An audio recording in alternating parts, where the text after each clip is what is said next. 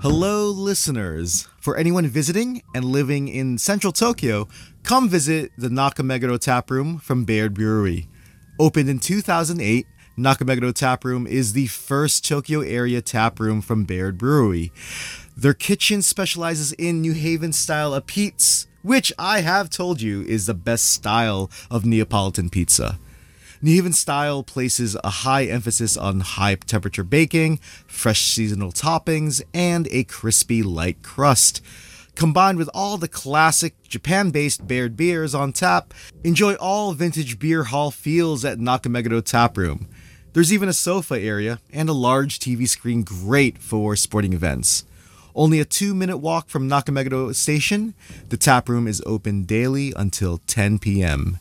For more information, visit bairdbeer.com.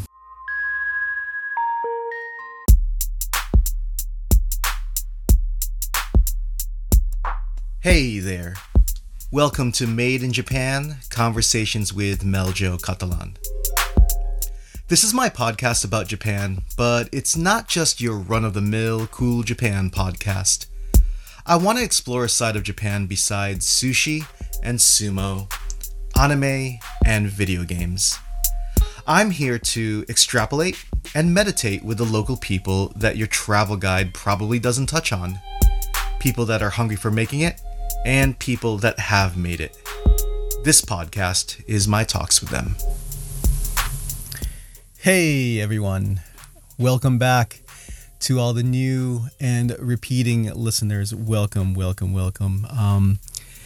And this is kind of a different episode for me because it's my 50th episode of this podcast.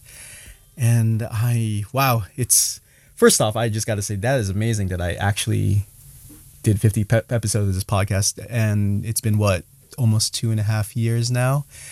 And it was something that I think I should kind of celebrate this achievement. But it's definitely a landmark thing for me. So, and on this episode, because it's my 50th, I wanted to make it something special. And I think the tone of this episode is going to be a little bit, not my usual, happy go jolly Meljo tone. I'm dedicating this episode to one specific person. And, how do I start? When I first started this podcast, I purposely did not want to talk about or chat with a lot of English teachers, mainly because, that's my job. And I think in Japan, there's a lot of people here that come to this country and their main source of income is English teaching before they move on to another career or they end up just doing English teaching while they're just, living in Japan. So I figured for me, interviewing another English teacher would be just kind of a waste. I think there's a lot of resources out there that help. It's easy to get information to just how do I get into Japan easily, and English teaching is one of the quickest, or I guess the most convenient, quote unquote convenient way to come to this country, explore what it has, what this country offers, and use English teaching as a side gig.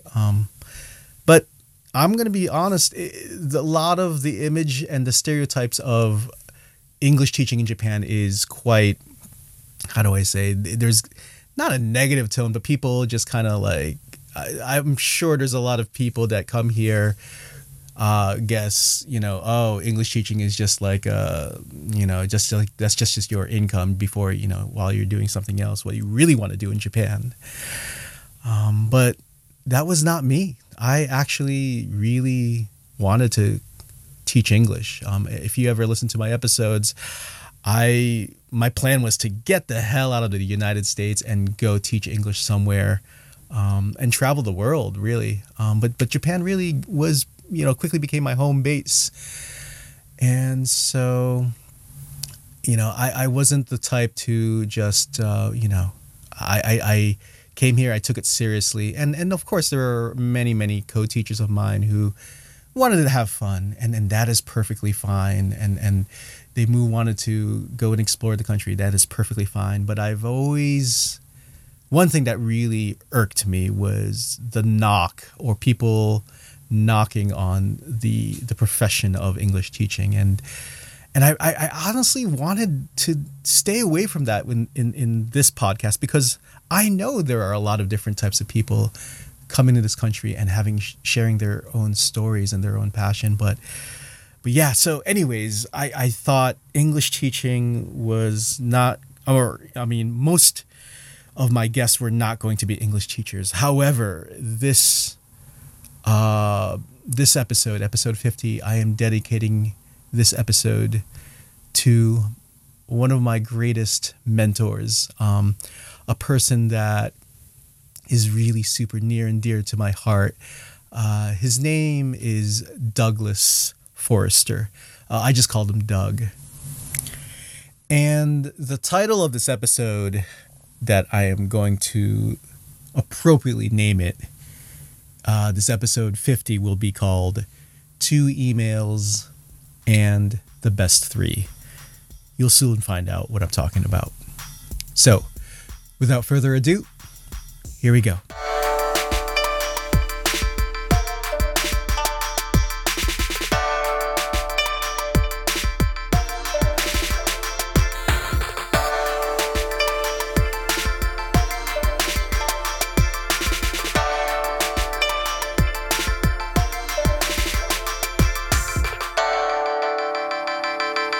I'm going to start by reading one email.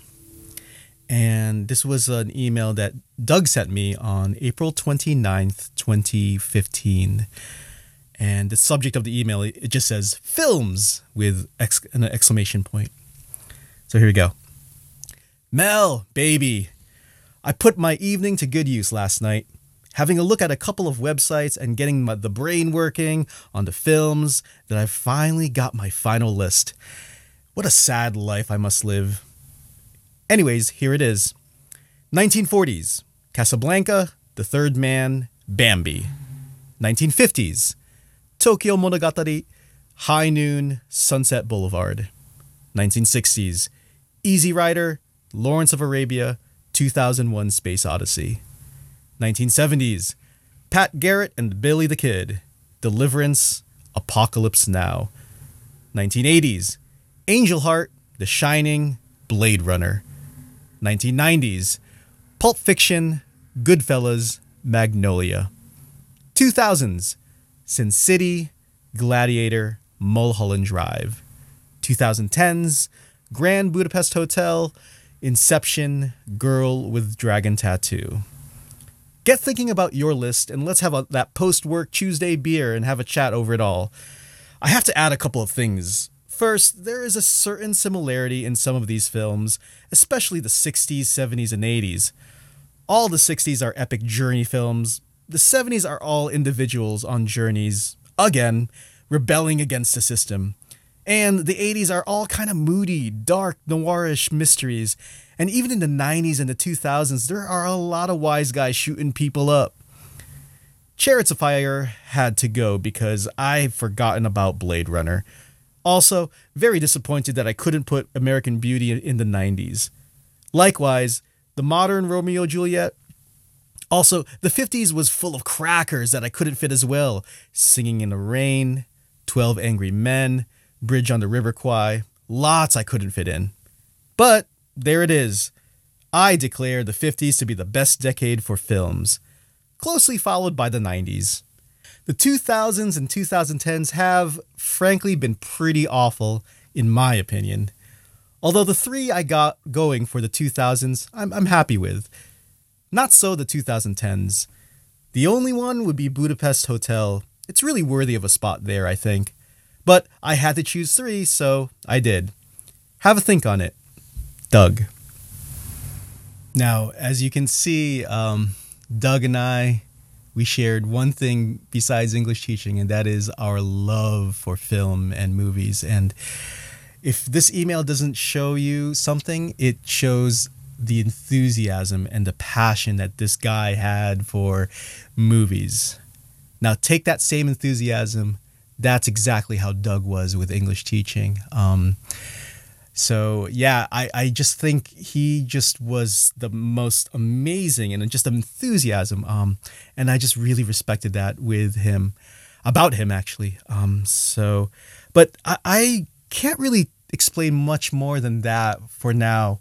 But here's someone that knew Doug very well. He is someone that can probably best help me out and to explain who Doug really was. My name is Ben Buchwald. I'm the founder and CEO of ESL Library, a subscription-based resource site for English teachers. And my relationship with Doug, I met him. We both arrived in Japan the same week when we went to teach there in 1997. We arrived the same week and we're living in the same apartment building. So we were sort of the first two people that we came to know in our lives. So yes, meet Ben Buchwald. It took me weeks to find out where Doug's first friends are. And finally, I was able to get in touch with him. Ben lives in Canada. And as you can see, he is the CEO of a very successful ESL, that is English as a second language resource website. And so him and his other friend, Jim, I would consider Doug's two best friends in Japan. And so I was happy to have Ben on to help me out and show. And one of the first questions I asked Ben was, why was Doug such a great English teacher? Well, a lot of things. First of all, when Doug came to Japan, I think we were both about 22, maybe 23. And it was 1997. It was, there was a tiny bit of internet then, but certainly none of us had it. We didn't have cell phones. We didn't have, we would walk down. I just want to give some context to where Doug was at when he started teaching.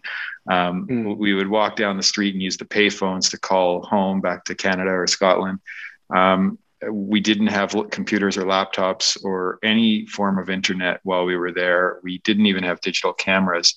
And he had a Walkman with some cassette tapes. So it was first of all, it was a very different time technically, and it was a very different time even in terms of teaching. And when he arrived in Japan, he had no teaching experience to my knowledge. From what I can remember, he had just come out of law school. And I think he had traveled maybe a little bit before coming to Japan, but he had done law school and had been interested in being a lawyer, and sort of took a change to come and travel and teach. But he came here without really, or he came to Japan, I should say, without really any teaching experience. And I think, what's interesting is I saw Doug in the early days of him sort of struggling to figure out how to be a teacher to, 5 years later when I left Japan, to him being an exceptional teacher. And it had certainly become his career and his passion. And I think what he wanted to do really with the rest of his life, he just loved it so much. And so you ask, what made him a great teacher? Well, there's a few things. One was that he was really dedicated, first and foremost, to teaching a great class, every class. He really wanted to walk away from every class knowing and feeling like the students who had participated in that class were coming away having learned something, or that there was some success achieved in that class. And when it didn't happen, if he taught a bad class, he'd come home very frustrated and very upset that a class didn't go so well. He cared about every class, and he would reflect at the end of every class as to what went right and what went wrong, constantly, right from the very day he started teaching there. And that allowed him to perpetually improve at being an exceptional teacher. You know, he reflected on whether his delivery was right, whether he had spent enough time preparing, whether he had engaged the students enough in pair work, or that you know, whether he was able to explain certain grammar structures properly and clearly. And you know, at the end of every class, he would go back and reflect on the ones he did poorly on, and the ones he did great on. You know, he'd come out of there with just so much energy and enthusiasm and want to just keep improving upon that.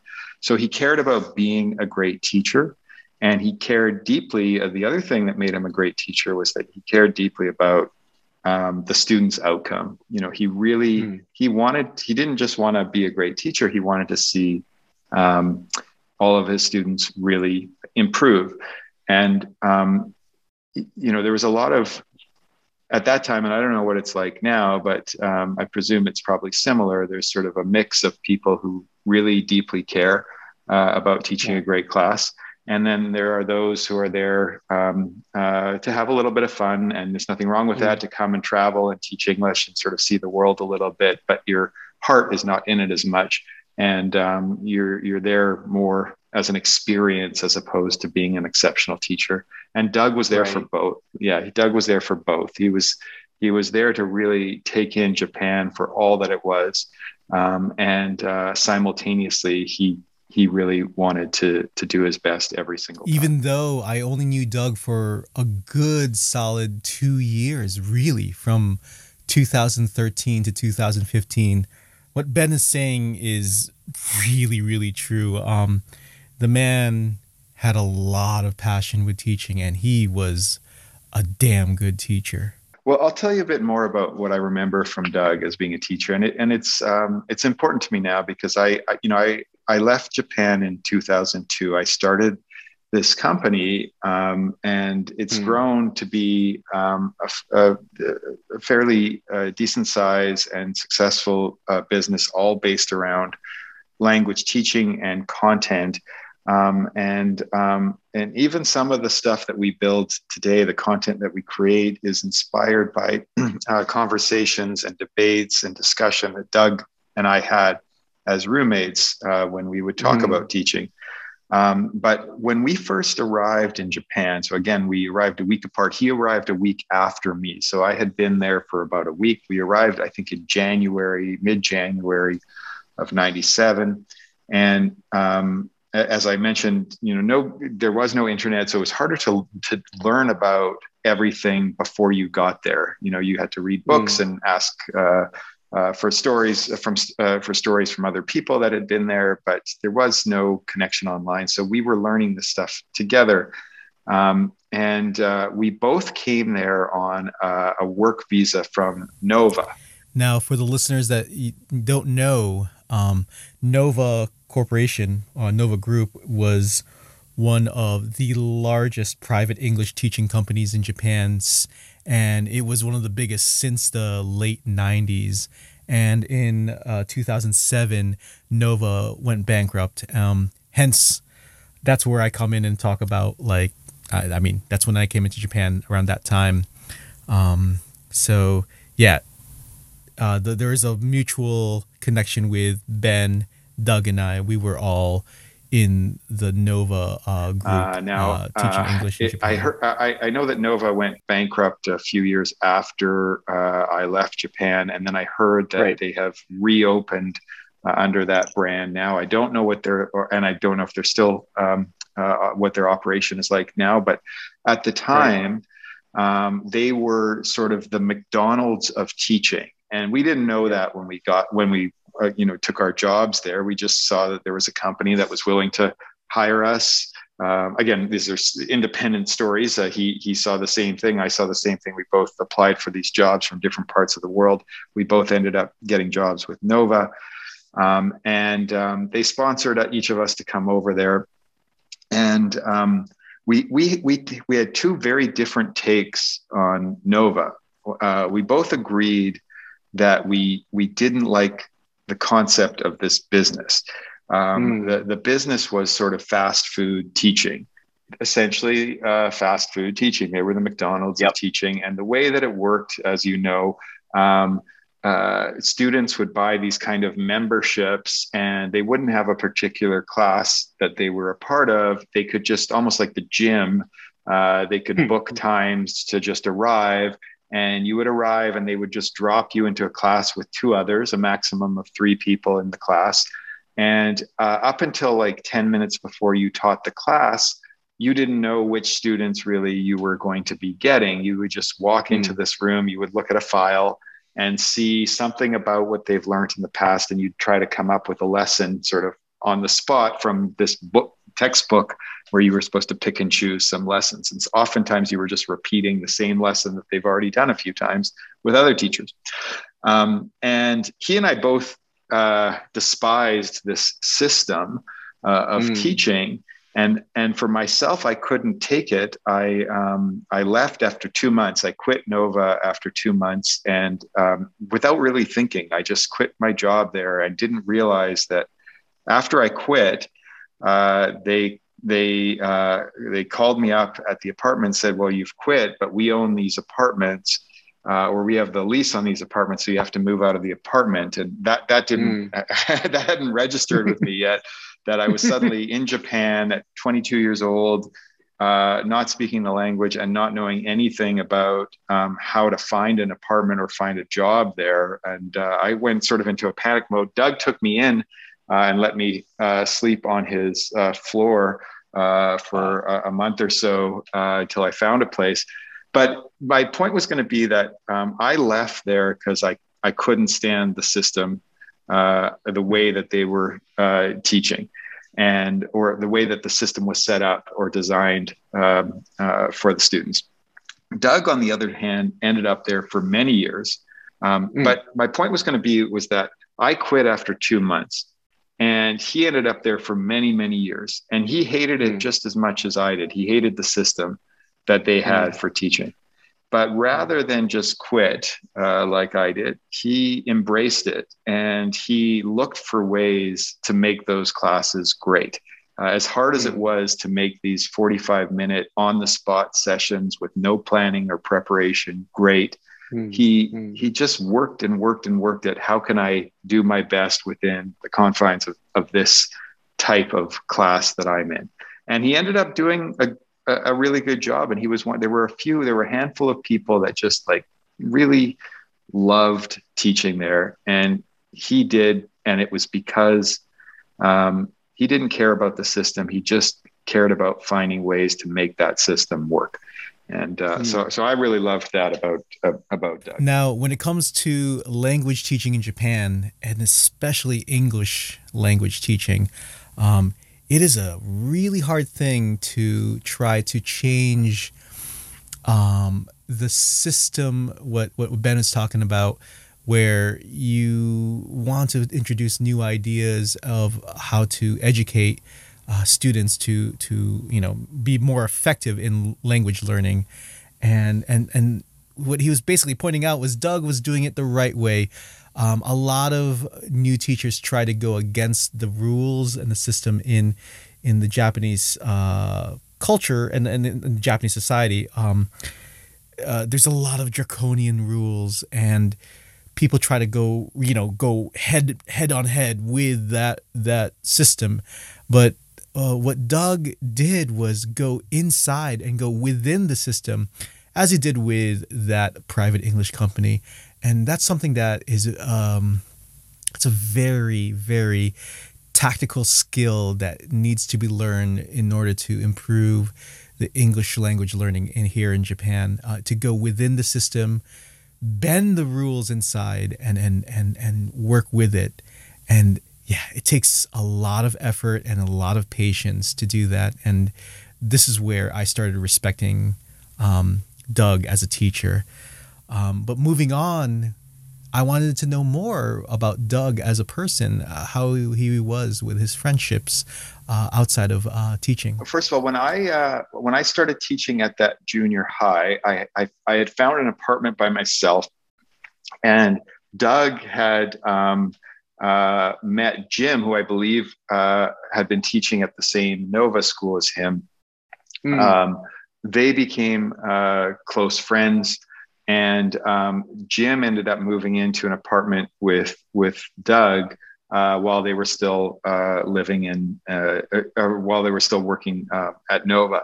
And by the way, I don't know what it's like today. I'm sure it's the same for people that are traveling to go teach English there. But there's this constant quest for finding better accommodation when you're there. You're just always wanting to find somebody to live with that you really enjoy living with, and a rent that you can afford, but in a place that is decent, and free of cockroaches. And I lived in a couple of places where the cockroaches were so bad, and we were sort of constantly, that was the one thing that we were looking for, a place that didn't have cockroaches. The newer apartments were fine, but the old ones that you just didn't know you'd end up in those. And so Jim was living with Doug, and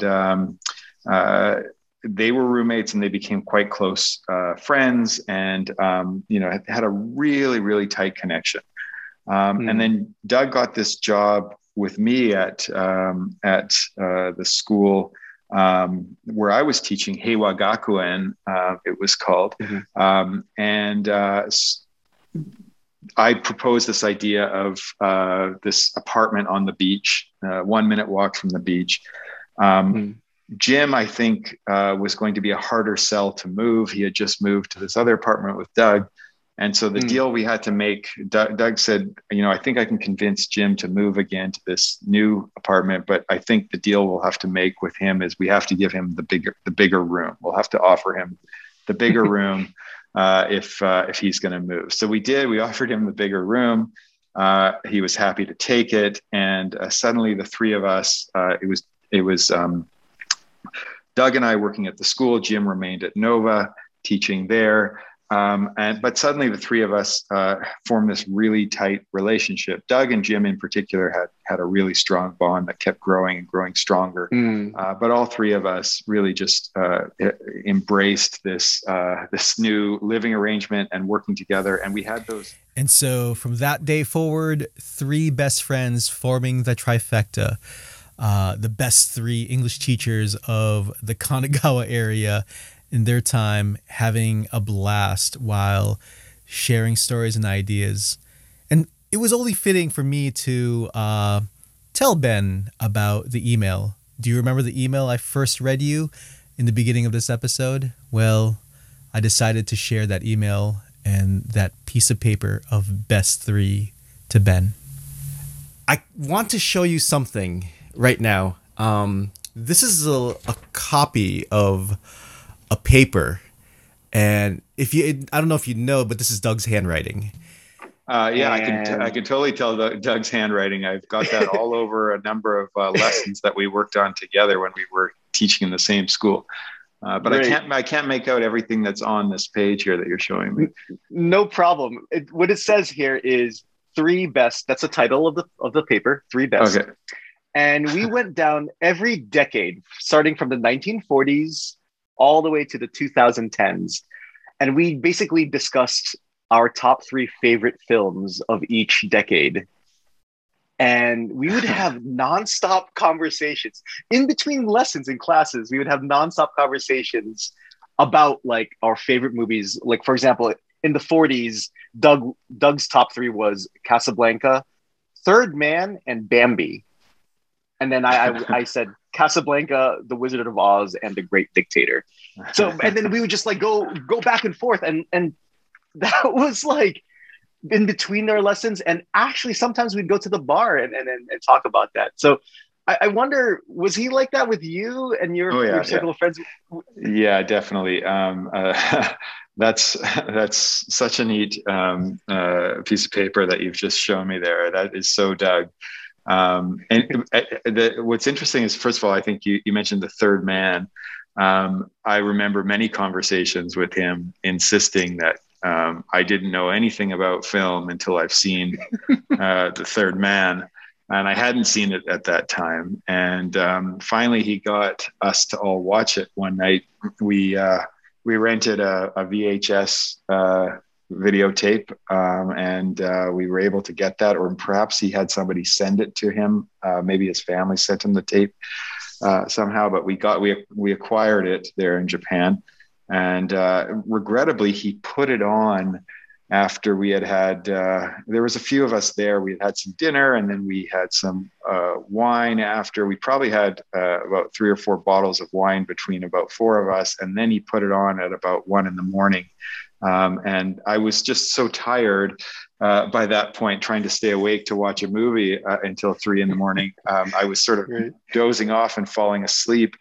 And I remember having to pretend the next day that I had seen parts of the scenes and explain what I liked or didn't like about it.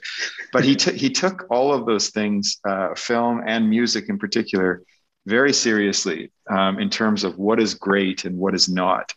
And we used to have many debates. Some of them even led to arguments, quite frankly, where we were almost yelling at each other as to what was great and what wasn't. And he would stand his ground every time. So I remember those conversations very well. And I love the fact that you just showed me that piece of paper. I would love to get a copy of that at some point. I did just take a screenshot as you were holding it up, so I can zoom in on it properly later.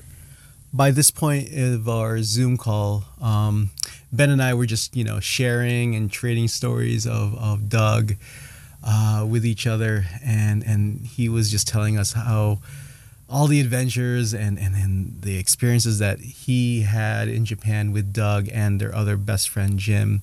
So I thought it was fitting that I'm going to end the Zoom call with my second email from Doug. Can you see this?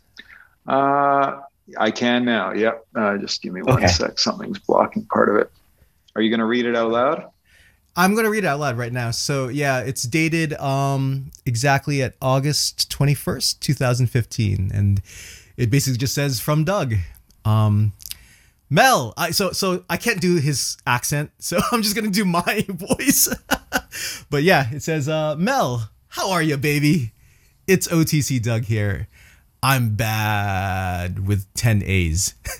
Sorry, I jumped ship on you a bit, but it's been a pretty strange month, believe me. To cut short, end of July, starting acting and feeling very weird. Got taken to the hospital, diagnosed with a large brain tumor in frontal lobe, left. Flew back to Scotland at the very end of July. Had an operation 10 days ago which removed 90% of said tumor, and am now waiting to start chemo and radiotherapy for 6 weeks to try to get rid of the remainder of the tumor. It's all a bit grim, to be honest, as the tumor is basically the worst of 4 possible levels of malignancy. Though I haven't been telling people, so keep it under your hat, please. There's no chance I'll be back in Japan till the end of this year at the earliest. And it may take more time than that depending on how things go. So I'm basically having to quit all my contracts for now and just see what happens next. Not the best summer I've had. Though I do now have intimate knowledge of both CT and MRI machines and am learning lots about cancer treatment as well. Hope things are good with you. What have you been up to over the halls? Let me know how you are and keep in touch, you rascal. Big smooches. Doug.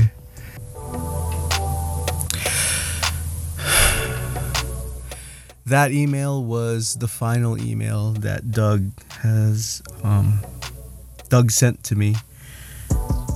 On September 6, 2016, my dear mentor Doug Forrester passed away from complications of brain cancer after a year-long fighting that disease. And actually next month it's going to be his 5-year anniversary since he passed, and I'm still, man, it's been 5 years, but time has gone by so fast for me, and I'm still shook, still really shook that he's gone. I've only met the man for 2 years, but those 2 years working with him, I learned a lot. I learned a lot more than I've learned from other teachers in Japan. So it was a big shock when I found out that he was struggling with this disease, and it's to this day I'm still like I'm still shocked about it. But damn, his legacy is still alive, because just continuing my chat with Ben here, I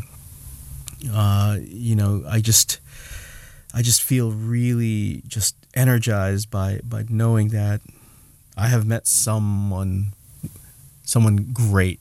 I've worked with greatness, and I just still am coping with this, and I knew this was the right episode for honoring Doug and what he's meant.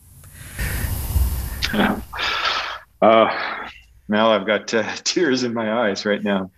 I keep this. I saved this Ben this email, and I'm always I always, whenever I feel down about teaching, or whenever I'm thinking about giving up English teaching, I go back to this email and I read it. And yes, there are days there I just cannot stop teary-eyed when I look at this email. But every word email... in this. Sorry, go ahead. Yeah, I'm just saying that to me, this is the email that makes me, how do I say?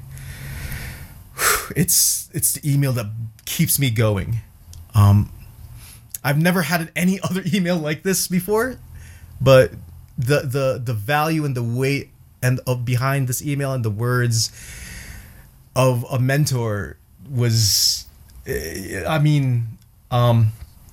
a lot of people don't know about this email, and that's why I'm putting this on this podcast to show who I really am as a teacher and as a person living in Japan. There's so much in this email that just speaks completely to Doug's character and who he was, from so many different angles. One, starting with that that intro, "How are you, baby?" Exactly. He'd often talk sort of like just for fun, like maybe one of the Rat Pack might from Hollywood in the 50s and 60s.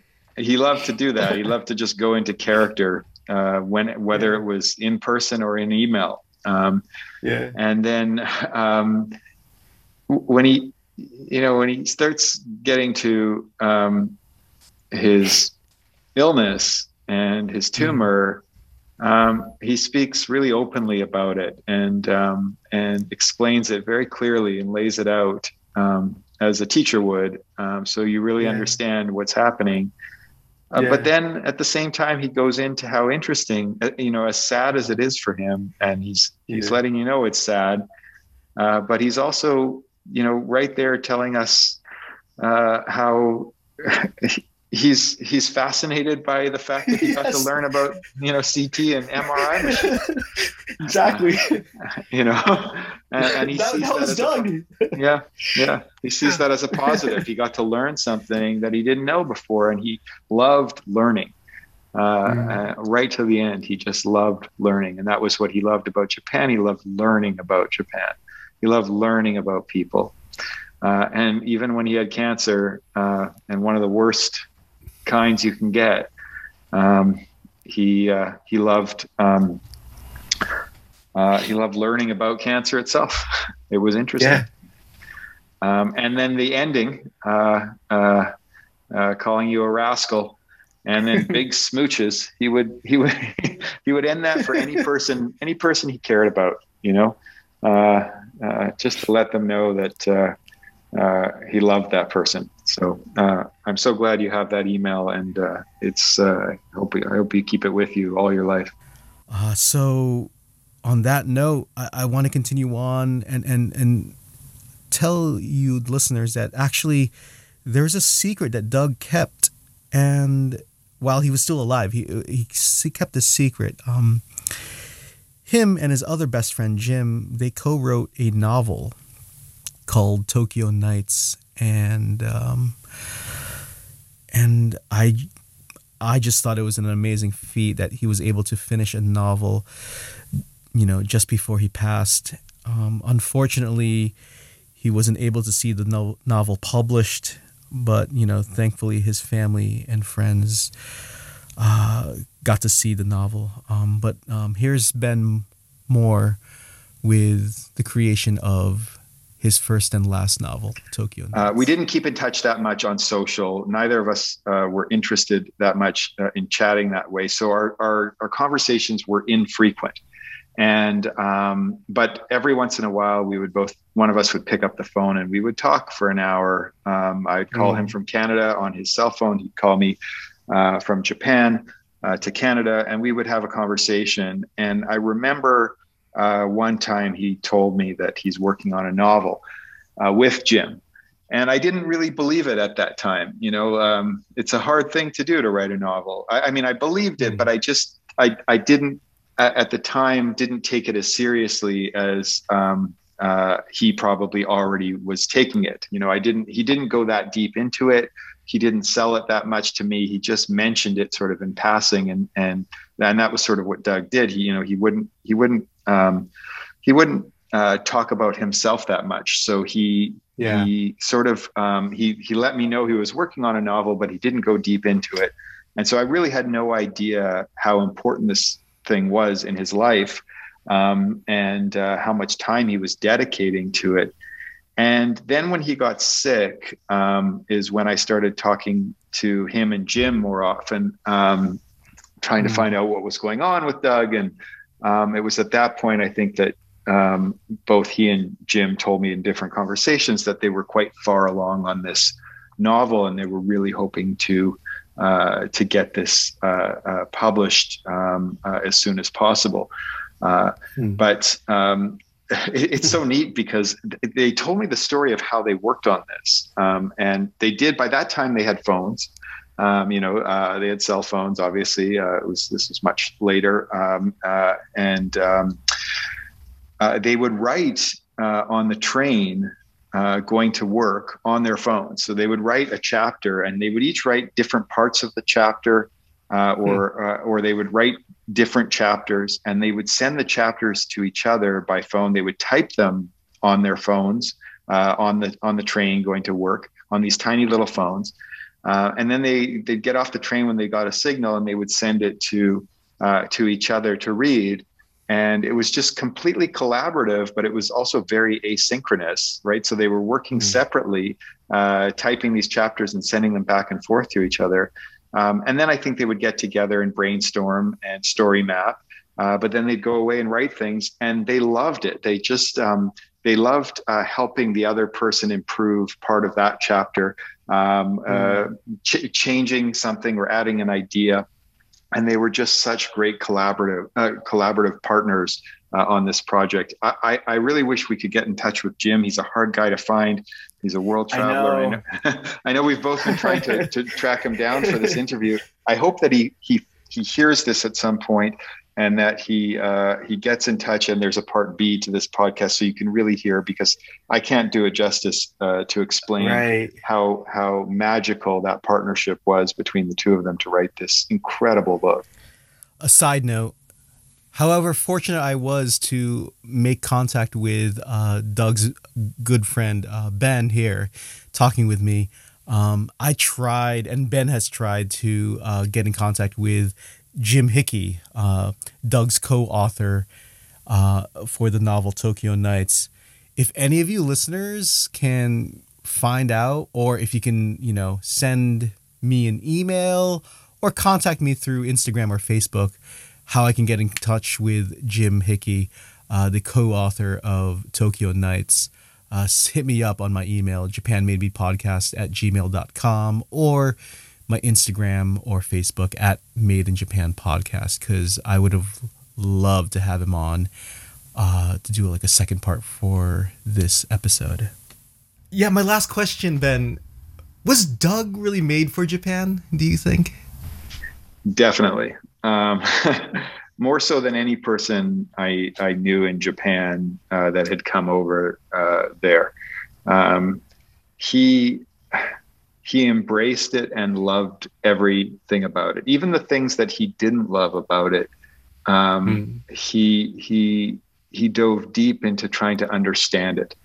And one of the reasons he got so great at the language, and he certainly, I think when I got to Japan, my Japanese was better than his because I had studied just a little bit before coming there. And then over the course of our time there, he quickly raced past my level and then pretty much got to a level of fluency by the time he had left Japan. But one of the reasons he was able to do that was just because he loved everything about Japan. Even the things that he hated about Japan, he loved about it. He loved to understand it. And to me, when I saw him there, the big difference between him and so many other travelers that were there or foreigners that were there living there was that he wanted to know anything and everything about the culture. He wanted to understand it. He didn't want to just be there for a year or two and then leave. He wanted to understand why things were the way they were in Japan, for better or worse. And that made him made for Japan, and because he had that deep appreciation for acquiring knowledge about the country, it made him connect better with so many people there and have these engaging conversations with Japanese people. And they loved that about Japan. They loved they loved that about Doug.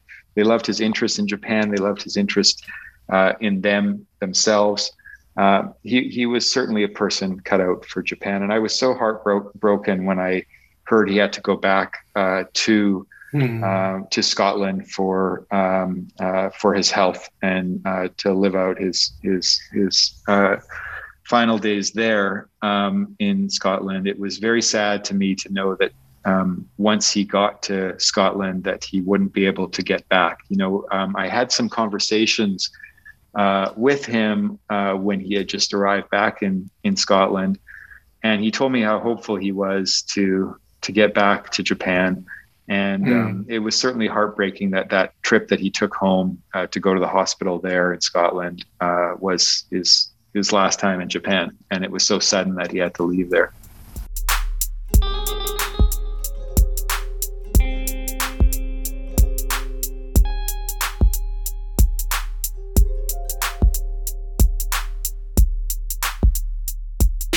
And I hope every teacher in Japan and around the world gets to learn a little bit about what it is to be such an inspired teacher, and that they will read his novel Tokyo Nights, and I hope other teachers get to experience something like you did from meeting other mentors like he was. Ben, seriously, man, thank you for the time. I didn't mean to do this and get you all emotional on a Monday morning, but I just thought it was really, really, thank you. No, it's my pleasure. And what's interesting is that I would imagine some type of bond or friendship between you and I is going to form as a result of Doug. So I'm glad to have met you, and I hope to get to know you a little bit more as well. For sure, man. My lines are open. Unlike Doug, I do have social media. So. Okay. All right. Well, we will keep in touch. Thank you, Ben. You're welcome, and enjoy the rest of those Tokyo Olympics. They're exciting to watch. I will.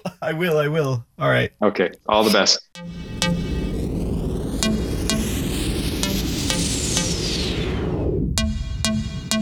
I want to say a huge thank you for Ben Buchhold for connecting with me and sharing his experiences and his relationship with Doug, my dearest mentor.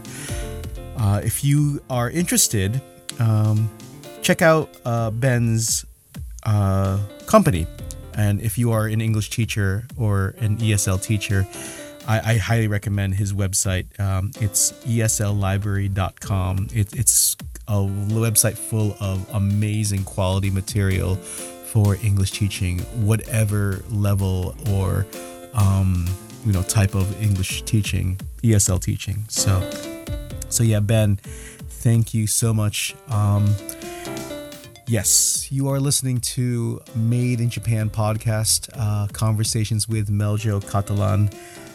This is mostly a donation-based podcast. If you like what you heard on this episode 50, and other episodes, feel free to donate whatever you would like on my Ko-fi page. That's ko-fi.com/madeinjapanpodcast. That's ko-fi.com/madeinjapanpodcast. All the donations go straight towards the production and the beverages for my guests. Also, feel free to leave a like or comment through all of wherever you get your podcast, whether it's Apple or Spotify. Give me that 5-star rating or the 0-star rating from Apple, or whatever you want. Leave a like or comment, and feel free to spread the word about what I do with my podcast. You can also find me on social media. I'm usually mostly on Instagram and Facebook at Made in Japan Podcast.